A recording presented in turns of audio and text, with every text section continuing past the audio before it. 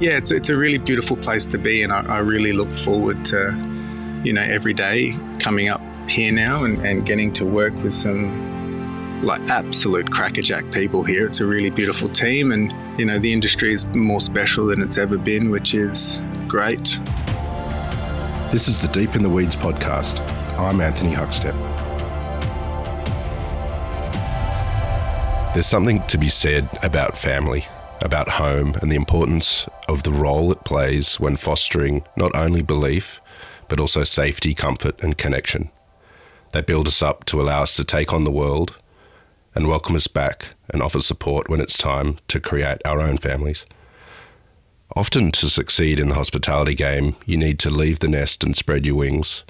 And for many, once they've acquired the skills, they return to their family and region to share their passion and take food to the next level.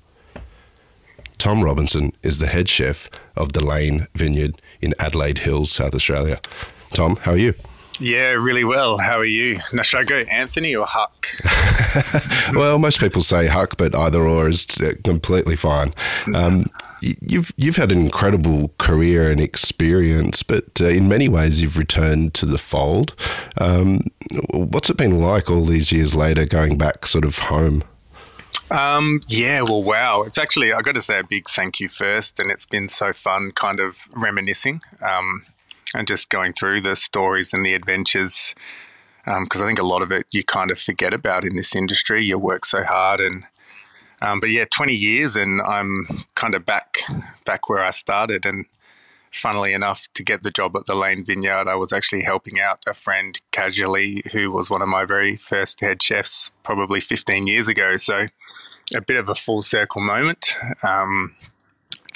It's when I first started in the industry and Adelaide, and there was always the dream, you got to get out of Adelaide, you got to go to the big smoke or travel the world. It was almost the rite of passage for young chefs when I was first in the industry. And it took me a long time to kind of probably realise the importance of family and eventually getting home to enjoy the beautiful Adelaide once again, which I must say is a rock and roll food scene these days. It's been incredible to watch over the last few years. Absolutely. It's incredible to be part of and seeing that evolution there. How different is it to 20 years ago when you started in the industry compared to now?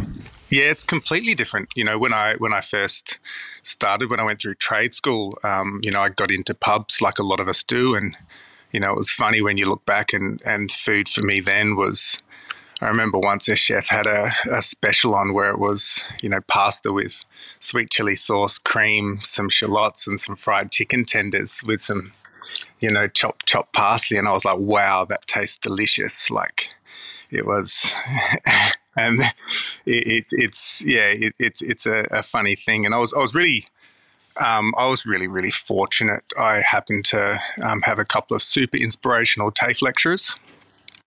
And they actually gave me a super cool opportunity to kind of do a bit of an exchange to Japan when I was just fresh out of trade school, which was a sort of a 3-month contract that ended up being 2 years of bar hopping and restaurants and, kind of finding myself as a young man in Japan. Do you have any stories of that experience in Japan at that age when you're just sort of starting your career? So many stories. It's one of those things as well where hindsight's great, and I wish I probably had a more mature head on my shoulders back then. But, I was a young boy from Adelaide that, was always a little bit, safety first with a lot of my decisions. And, I got this opportunity to go and work in a place called British Hills, which was where TAFE students from Adelaide were going to go here and kind of just learn culture and cuisine, and in return they were going to send some of their staff over because Regency and Adelaide TAFE had a really amazing reputation for hospitality, both front and back. There I was. I still remember Mum crying at the airport going, this kid can barely make himself a sandwich. And he's jumping on a plane, and it was amazing. I still remember being picked up by this one of the workers there, Satoshi, and he drove me about 3 hours, 4 hours to a little village called Shinshitakawa in a snowstorm. I hadn't seen snow. And yeah, I just, yeah, it was just kind of not blind luck, but just luck that I got the opportunity, and that for some strange reason I found probably courage for the first time in my life and did it. And then, yeah, it was incredible there to work in a Japanese kitchen, not being able to speak a word of Japanese at the time. So I picked a lot of lettuce with a beautiful group of Japanese ladies that used to kind of just speak to me in Japanese, and Tomokun was my name, and yeah, it was a beautiful moment to kind of work in a kitchen where I couldn't rely on communication. So there was a lot of watching, and geez, I tell you, from pubs to the respect for ingredient, and the respect for culture, and even the respect for chefs in the food industry that Japan had was, it touched me pretty deeply, to be honest. It was pretty special. It's an extraordinary beginning to a career in the industry, and these days you're doing amazing things and making a real name for yourself at the Lane. But take us back before you sort of entered the industry. What was food like in your family?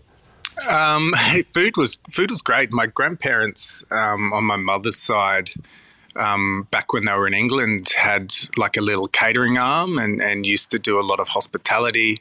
My grandfather was kind of like a Garridon waiter. I think that's pronounced correct.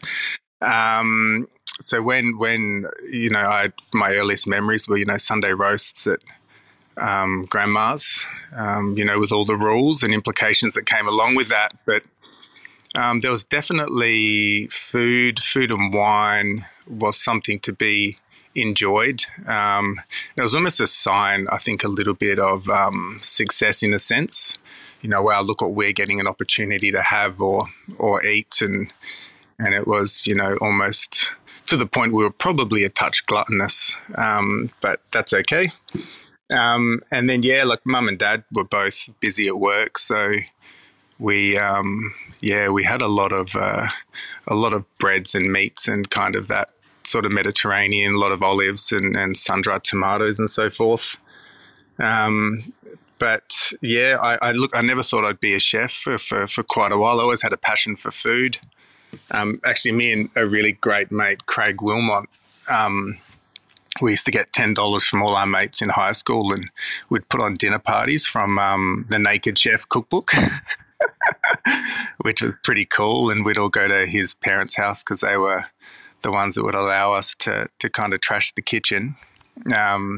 And yeah, we'd have like 10 friends over, and I remember trying to do things like pastry crusted, chicken, and we'd have these dinner parties and a little cheeky glass of Chardonnay, and that's, I think, for me, it was like the food was always important, but it was that community and just that experience of cooking for people and the enjoyment of a good dinner party and those sorts of things were a really special way to bond and build relationships, I guess.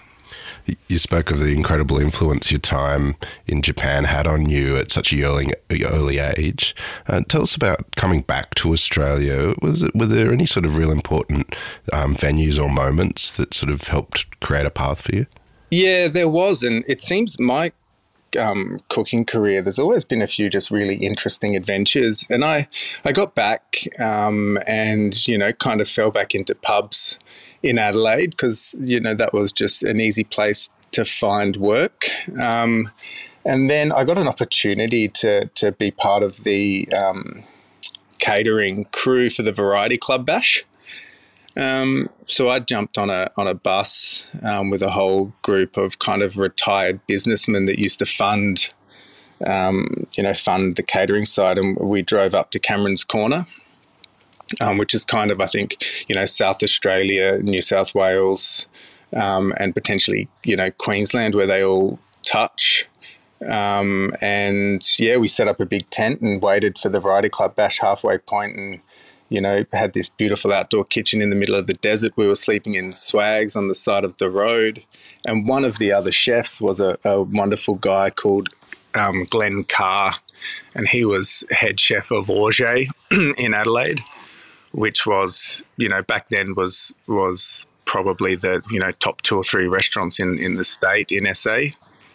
And we kind of got along really well, and he said, hey, if you want a shot in fine dining or restaurants, come in for a trial. And I did, and I washed my uniform the night before, and I washed it with probably 3 or 4 tissues in it. So I was stressed and covered in lint and rocked up at this place thinking I had a slight understanding of, how to dice a beetroot, and obviously I had no idea. So that was, that was a big learning curve, but a really, really wonderful one. First time to be part of a real restaurant and a brigade, that were really pushing and trying to achieve something really wonderful. What impact did that experience have on you and the direction that you took? It just made me fall in love with what a restaurant could be, and just on that different level, fine dining in a sense, and just how deep the world of cooking was, and flavours and techniques and ingredients. And I think one of my first jobs, I had to bone quail, and I was just flipped out that it was possible. It was just kind of opened my mind to, just how food and chefs and the creativity and then just the relationships you built. Like, geez, I worked with some rock stars looking back. Like, I remember being a young chef with Banjo Harris Plain, who ended up being a top som and, restaurant manager. And he was a young waiter, and people like James Erskine and Travis Townsend, who are, now great winemakers and amazing sommeliers in their own right.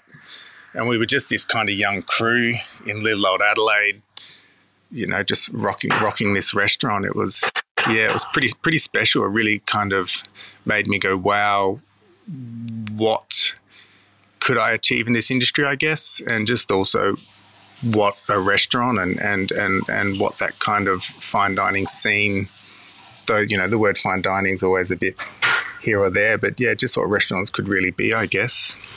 At the top of the show, we sort of mentioned that the Lane is kind of a homecoming for you. You sort of spread your wings and moved to New South Wales and did all sorts of things.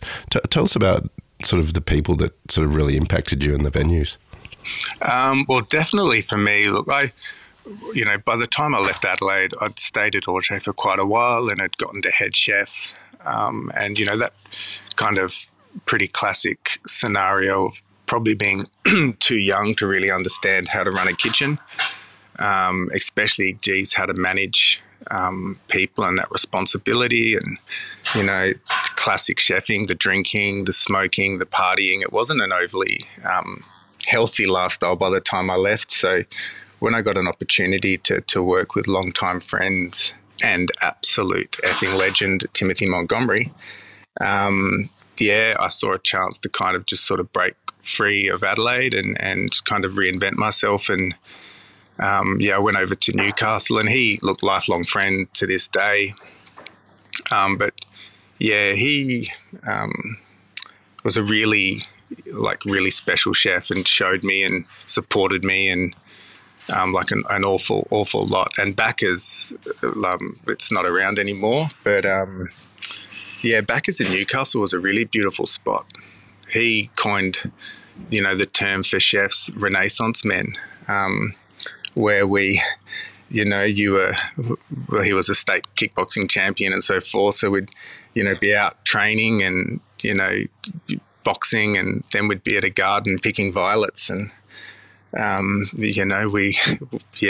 to this restaurant where the food was just so refined and soft and elegant and beautiful, and his wine knowledge. I think he was one of the first people that really got me super passionate about wine, and which has also led to adventures in the wine industry as well.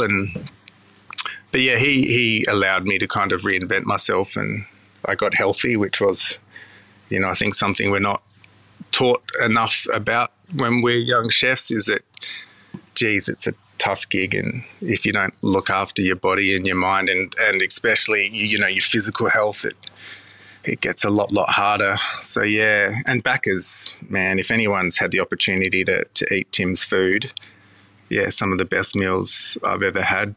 So that was pretty incredible. We've had a few chefs on the program speak of the influence of Timothy Montgomery. Do you have any stories of working with him and sort of moments that sort of epitomise the impact he's had? Look, there's a bit of an unwritten rule amongst us and of that era of chefs, I guess. And the school of Timothy Montgomery is it's just amazing. Like some of the chefs he's touched, and even the people. Like I look at their careers. And this one sort of joining factor is this Timothy Montgomery, and there's just something about him. It's not just his ability to cook, but I think it was his ability to just, it was like almost having a father figure within the industry. So you had support and strength, and he managed to do it in a very articulate way. Is just the sort of person with that energy. And funnily enough, the brigade when I worked with FAS as well was a little bit similar in the sense that, the people, like just the why you wanted to work for him. I think probably for all of us it was different, but yeah, Monty for me was a fresh start and a friend and a support when I needed, I needed some help with my mental health and my all those sorts of things. He was always there, and he was also would always listen to my crazy ideas and be like, yeah, like we we're both not the most religious people, right? And we managed to talk in the Anglican Church of Newcastle to let us put in a kitchen garden. So we're there having meetings with this priest in a church, and the two of us, Tim, grew up in a Catholic family, but geez, I think I hadn't been in church for 20 years, and we're there saying, hey, you've got this block of land next to the restaurant. Can we possibly, try to excavate it and put in this wonderful garden? And, but yeah, I think Monty for a lot of us has, he's been a support maker. If you've ever met him, he's got the shoulders to carry some weight as well. So, yeah, and then through him, he gave me the opportunity to go down and work with FAS, and also gave me an opportunity to go to the Noosa Food and Wine Festival, which was like super amazing as far as chef love. That was a pretty incredible time to hang out with some incredible people and just get nourished in the chef soul, I guess. You mentioned Colin Fasnage a couple of times, and the Four in Hand made a huge impact on the Sydney dining landscape, and you eventually became head chef there as well. What was it like for you in that tiny kitchen and in that role of a restaurant that had so much impact at the time? Well, I must admit I started at the Four just after the renos. So I only got the beautiful brand new $1 million kitchen. But I heard the stories, and I think for me, getting a chance to go and work for FAS and also getting a chance to go to Sydney, it was an opportunity to prove to myself that I wasn't a fraud, I guess. There's always a little bit of self disbelief, I guess, and was I good enough, and could I make it in Sydney? And that was, I think, a big step, really just pushing myself to go and give it a crack. And geez, I was terrified. That was, moving to Sydney, I thought to myself, oh my gosh, I'm going to, be found out here. But I must admit, when I got there and met that crew as well, and the head chef at the time, Paul Farag, he was a real champion and gave me a lot of self-belief. And that team was the same thing as well. Like we were just, it was pretty rock and roll. But FAS, man, what a champion. Still to this day, I don't know how he does it, but geez, he's got a cracking palate. And he'd walk over to you and taste something and, like an alchemist, put 3 or 4 ingredients in it and, in Vass's way, try this, mate. And, it'd just be better. And he taught me a lot about, there was something unapologetic about Colin and his food style. And, we were, doing some great things. It was actually funny. When I went down for my interview with Colin, he was at 414, and I walked in and kind of sat down, and I only knew the stories. So there was a lot of, I was just like, okay, well, let's, see what this guy's all about. And basically just looked at me and said, do you want the job? And I was like, I'm not sure. I don't even have anywhere to live. And he just kind of went, well, mate, I've heard good things about you. If you want the job, it's yours. Just kind of let me know by the end of the day, which he probably wouldn't remember the conversation, to be honest. But I took it, and then I went up and did the Noosa Food and Wine Festival, and Colin was one of the guest chefs up there, and he had a cooking demo on, and had, someone had put the suckling pig in the oven, and he'd gone past and been like, oh, Tommy, look after that for me, would you? And I set fire to it. And I was actually lucky we got it out in time. Well, I didn't understand. I'd never roasted a whole suckling pig in the oven, that if you don't have a trivet underneath it to catch the fat that comes out of the belly, you're probably going to set it on fire. But there's me taking this job, and then before I'd even worked with him, I'm almost stitching him up on stage. I think it might have been Mick Robinson just sort of tapped me on the shoulder and walked past and went, "Oof, good luck with that one, Tommy." But there's nothing that a good boning knife and a little bit of scraping, can save. But look, the fall was for me a real proving ground for myself. And just got to work with once again, geez, just I feel so blessed with the chefs I've been able to work with and see grow, and even like the casual chefs that would roll through and help in that kitchen were great. And for me as well, it was, I don't know, I've always like that kitchen, that chef, that little bit of affirmation is probably necessary. And the restaurant was great. The people that came through it, the chefs that came through it, the people I got to meet, even, the sort of the status, when you went out, it was, really, really good for the ego, I guess. And it was just, it was a really beautiful opportunity to be part of that Sydney food scene. And to be part of the restaurant when it closed as well was a really beautiful kind of moment to share. That last meal was a really beautiful time, and I'm still good friends with Vass. I think he might even be coming back over this year to do another event with us at the Lane, which will be pretty awesome. And him and Jane as well. They were, amazing and supportive, and they took me around to do amazing things. Actually, this is a classic one. We did the Ord Valley Muster in Kununurra.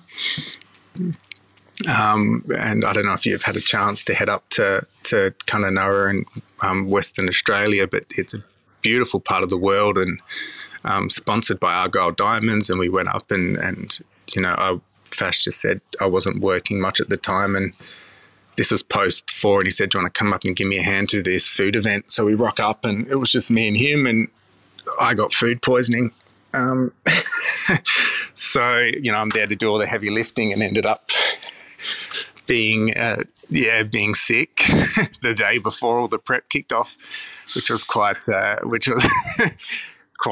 funny that he probably had to roll his sleeves up a bit more than he wanted to. But, if you've met Vass, and a lot of my friends go, oh, TV chef, what's he like? And, geez, the dude can cook really, really well. Like I always say to people, he walks the walk better than most. So, yeah. You had a fascinating detour from sort of that fine dining world with burgers. Tell us a bit about that. Rascal, burgers, chicken, anarchy. You know what? I love that I was part of the cliche of going from fine dining to burgers. It was, it was when I moved back. Ironically, I went back to Newcastle because of a relationship. And then, Tim and me and a few friends thought, hey, let's, kind of do something. And, the burger scene in Sydney was rocking and rolling. Like Warren Turnbull had his burger place, and that was going gangbusters. And we thought, let's do something here. And, we came up with this concept and Rascal was born, which was amazing because I'd never had an opportunity to be part of the creation of a concept and business from the ground up. Sorry if my voice sounds shaky as well. It's about 3 degrees up here, so I'm kind of semi-shivering in the restaurant. It's super cold. You're doing amazingly.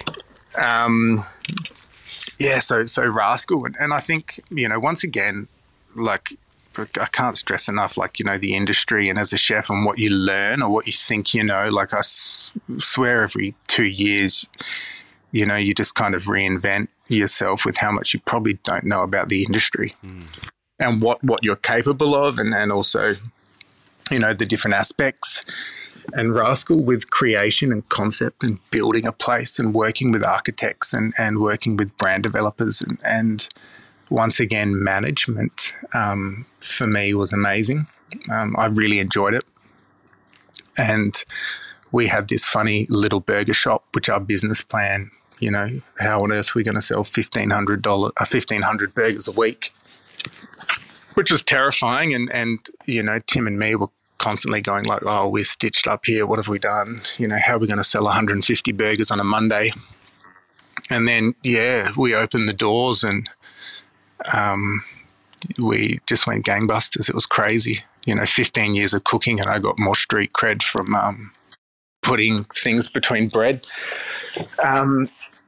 It was crazy. And I've got a bit of if people say, trying to explain what happened with Newcastle, being a small town and community and we had pretty good names in the town already. But there's nothing better than, how, and I shouldn't say Newcastle's a small town because it's not, it's got a huge population, but there's that community feel there and they kind of adopted us. And it was amazing, like the love that Newcastle gave us. And, I think we did 3,000 burgers our first week. Yeah. So, we all know the term in the weeds and we know the term going down and geez, did we go down. There's actually a moment and it's tragic but yet beautiful because it just is like it's just so stupidly hospitality and it wouldn't happen in any other industry. But Tim and I are sitting on the pass wrapping these burgers. You've got 100 people out the door. It's just absolute anarchy. And Tim's father was really unwell, so he, probably shouldn't have been there, but we had no one else. And then I got a phone call from my ex's mum saying, look, Tom, we just wanted to let you know we had a dog together, had to put the dog down. So I'm there emotional because I love this little chihuahua, loved it with all my heart. And, me being 6 foot and reasonably well built, walking down the street with a beautiful little chihuahua was a hilarious thing to see. So I'm there and I've got like a single tear rolling down my eye and I'm looking over at Tim and he's got it worse than me because his dad's so unwell and we both probably should have just gone, hey, look, we got to go and sort out our own personal problems, but we couldn't because there was like 100 people waiting for burgers and we stood there across the path looking at each other for probably 4 hours straight, just wrapping burgers.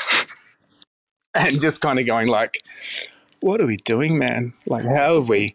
Let's open a burger shop to give ourselves a bit more life balance. And it ended up being just crazy. And look, to this day, there's 2 venues now, and I'm no longer in the business. But yeah, they're still rocking and rolling. But it's that taught me so much. And but especially on the management side, I think we had like 30 staff at one stage, all probably between the ages of 17 and 24, and that really, I think, realigned myself with the youth a little bit, and how tough it was, and how important it was to really to try to learn how to support, and to really leave some, don't know the right word, but to just kind of imprint some positivity, and just some duty of care in a sense to a lot of these young hospitality workers. We talked about the lane being a somewhat of a homecoming for you. What sort of impact has this had on you, sort of coming home and being part of this restaurant that's become so influential as well? Coming home was great. It was necessary. I, once again, burning the candle at both ends way too much, and I had, probably my second but most spectacular kind of meltdown and breakdown in Newcastle, and once again, just that unhealthy lifestyle, and I called Dad one day and said, "Hey, I need a change. I think I need to sort of come home, and I think it's time." And my sister had a little boy, which was pretty important because he was the prodigal son was born into the family. So I'm like, I got to come home and be a brother, and just needed that safety, I think, and that supportive family, just to kind of to reset. So yeah, we packed up my little shoebox in Newcastle and drove back to Adelaide, and then I managed to get an opportunity to. I didn't think I'd take a head chef role, to be honest. And James Brinklow, the head chef at the Lane, who's been here for a very long time, and I said he was he was one of my head chefs at Auger. My parents live in the Adelaide Hills, and said he needed some help, so I worked, kind of casually here to just pay the bills, as I kind of tried to just reset myself within the industry again. And then, COVID kicked off, which was obviously pretty crazy for all of us, and I lost my job and got forced to spend 8 weeks or whatever it was, 10 weeks living with mum and dad, my sister and her little man, which was probably one of the most necessary things I didn't need. I didn't know I needed, I guess. So yeah, it was great to reconnect and to stop and to just really think about my career and the impact of it on, I guess, myself, and what was important, and to realign some values. Because this industry, I think every chef has a different story, and it's a beautiful industry in so many ways, but it's it's really tough in so many ways, and I've got so much empathy and so much admiration for so many chefs, and when you get to the top, I guess, of the game, and even for me, I was very fortunate to work in some great places, and that was still tough, but there are so many people out there that probably don't get the opportunity to experience restaurants in that capacity, and to I guess to get to see that side of the industry, and are still getting up and doing it every day. You mentioned the there was some key moments of breaking down and that need to come home, and also the importance of mental health and looking after your own health. For someone that's kind of really focused on that, so how do you approach that sort of balance for yourself? Well, yeah, I think, look, well, two things. Fitness is super necessary, and I was fortunate. I got into running, and that was kind of my saving grace, and that helped a lot. And yeah, look, I think coming home gave me that ability to kind of take a breath for the first time, and COVID, even though it kind of decimated our industry, it gave me, I didn't have a decision. I had to stop and, just to kind of think about the industry and to think about, moving forward, what was most important, and what I really wanted to achieve, and to fall back in love with restaurants again. The burger world was amazing.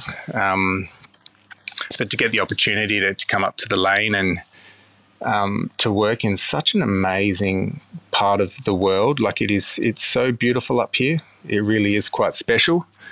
And to kind of to redefine my idea of the industry a little bit, and to try to build a team where, there is balance, and, I bust their balls these days if they don't eat breakfast, and if, try to enforce a bit more, communication. We've got a funny little thing that we attempt to do called touching base, where it's just about learning or trying to learn to communicate about things over and over again until it becomes easier. Where we kind of sit down a little bit and just say, how are you going, and these different things. And, if you've got a grievance to bring up, then to bring it up. And the idea behind it is that the first 3 or 4 times it's really difficult to say, hey, that was tough. But, after a few more times, it starts to get easier and easier and easier. And, I feel like it's trying to bring all those things that I probably needed a bit more and wanted, wished I had and did get from certain, times in the career. But, it's just also, it gets very, it's a little bit insular, I guess. And now with the young'uns, it's just trying to say, hey, it's okay to not be happy with someone. It's okay to ask for help, for all these sorts of things, and that balance, balance and family, and it's okay to have other interests outside of food, and you can endeavour to lead a balanced life within the industry, which I think's it's necessary.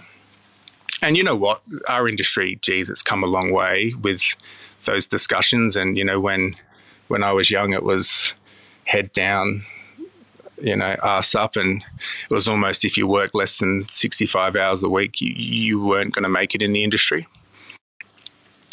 Whereas now I think we've all realised that it's not super sustainable, and you look at the industry now, and it's I think definitely moving in a really wonderful wonderful direction, which is great. Still a lot of work to do, but we're definitely moving in the right direction. Tell us a little bit about your food and the connection that you've got with the growers of the region as well. Look, the food, geez, my food these days are at the Lane. I think that's another thing with, within the industry, what we're trying to achieve at the Lane is to, showcase the amazing wine and produce that the region has. And, we're super fortunate up here to work with some great producers all over South Australia, I guess. We've actually got a few of them coming to visit. We've got the guys from Gazander up in Coffin Bay heading in for lunch tomorrow, and, local venison producers and local pork producers, but first and foremost at the Lane, it's just a really beautiful experience that ties food and wine together, and wine's a pretty epic passion of mine these days as well. I've been once again really fortunate to get some great opportunities in the wine industry. We actually made some wine last year with the kitchen crew, which was pretty awesome. So if you're ever over in Adelaide, you can try our chef's wine, a Merlot made in the style of a Beaujolais Nouveau. Amazing. It's actually pretty cool. We handpicked off the estate about half a ton of Merlot and a bit of carbonic, and we've got the guys to use an old crank press from one of the local guys, and it's a pretty cool little project, which was pretty awesome. You've worked at some pretty incredible places and doing incredible things now, but you once won Best Italian Chef. Can you tell us a bit about that? Oh, look, I think we've got to be careful about that because that was back in the days of the Restaurant and Catering Awards. And no, we look, restaurant and catering back when I was a young chef was like the pinnacle. We didn't have the Sydney Morning Herald, the hats and so forth in Adelaide. So that was our kind of like, big awards. And look, Auger won a string of awards. We won Best Italian in Australia and all those sorts of things, which was, really great. And it's funny, like, those awards were everything to me back then. And there was always this drive, I think, for chefs and, for me, it was almost looking for that affirmation within the industry. And, awards were a great way to do that. And super proud, of the team and for winning those things. But looking back now, you kind of go, like, geez, I was a bit of a tyrant for a few years there trying to win these awards. And, did it, was it as much importance for the restaurant, or was it more for me to kind of, to prove that I was doing okay? And still, it's still so funny. Like, I still get terrified every review season. I still get terrified every time I put a new menu together thinking, oh my God, they're not going to like it. What's going to go on? Like, what if they don't like the venison huck? What if they don't like the venison? And I think that's, part of our industry. There's a vulnerability that I don't think a lot of people understand because it's just food. It's a restaurant, but for the people front of house and back of house, when you kind of put an idea and a creation onto a plate for people to judge, which I must say they're getting super talented at doing these days. There's definitely a lot more feedback these days than we used to get. It's 20 years and you think you'd have that self-confidence, but there's still that little bit of doubt a lot of the time. But that's not what it's about so much these days. I think it's funny. I love the industry more now than I think I ever have, because I kind of finally feel like I've found my place in a sense, and to be hopefully a mentor and a really strong role model for younger chefs and for the industry, and the connections with people now as well, like hospitality, just people and the stories we share. And I've been fortunate to meet some great people and have some friends, and it's hard, I think, to explain to people outside of our industry, but we are surrounded by really inspirational people all the time, and there's something about hospitality and what it brings out. And there's almost like a collective hive mind. I say, like, my sous chef at the moment, Cameron Arl, I think combined, our powers are greater than individually, like the whole concept of 1 + 1 is 3. And, that's just, I don't know, I feel like I really appreciate it now, and I've got a bit more of a,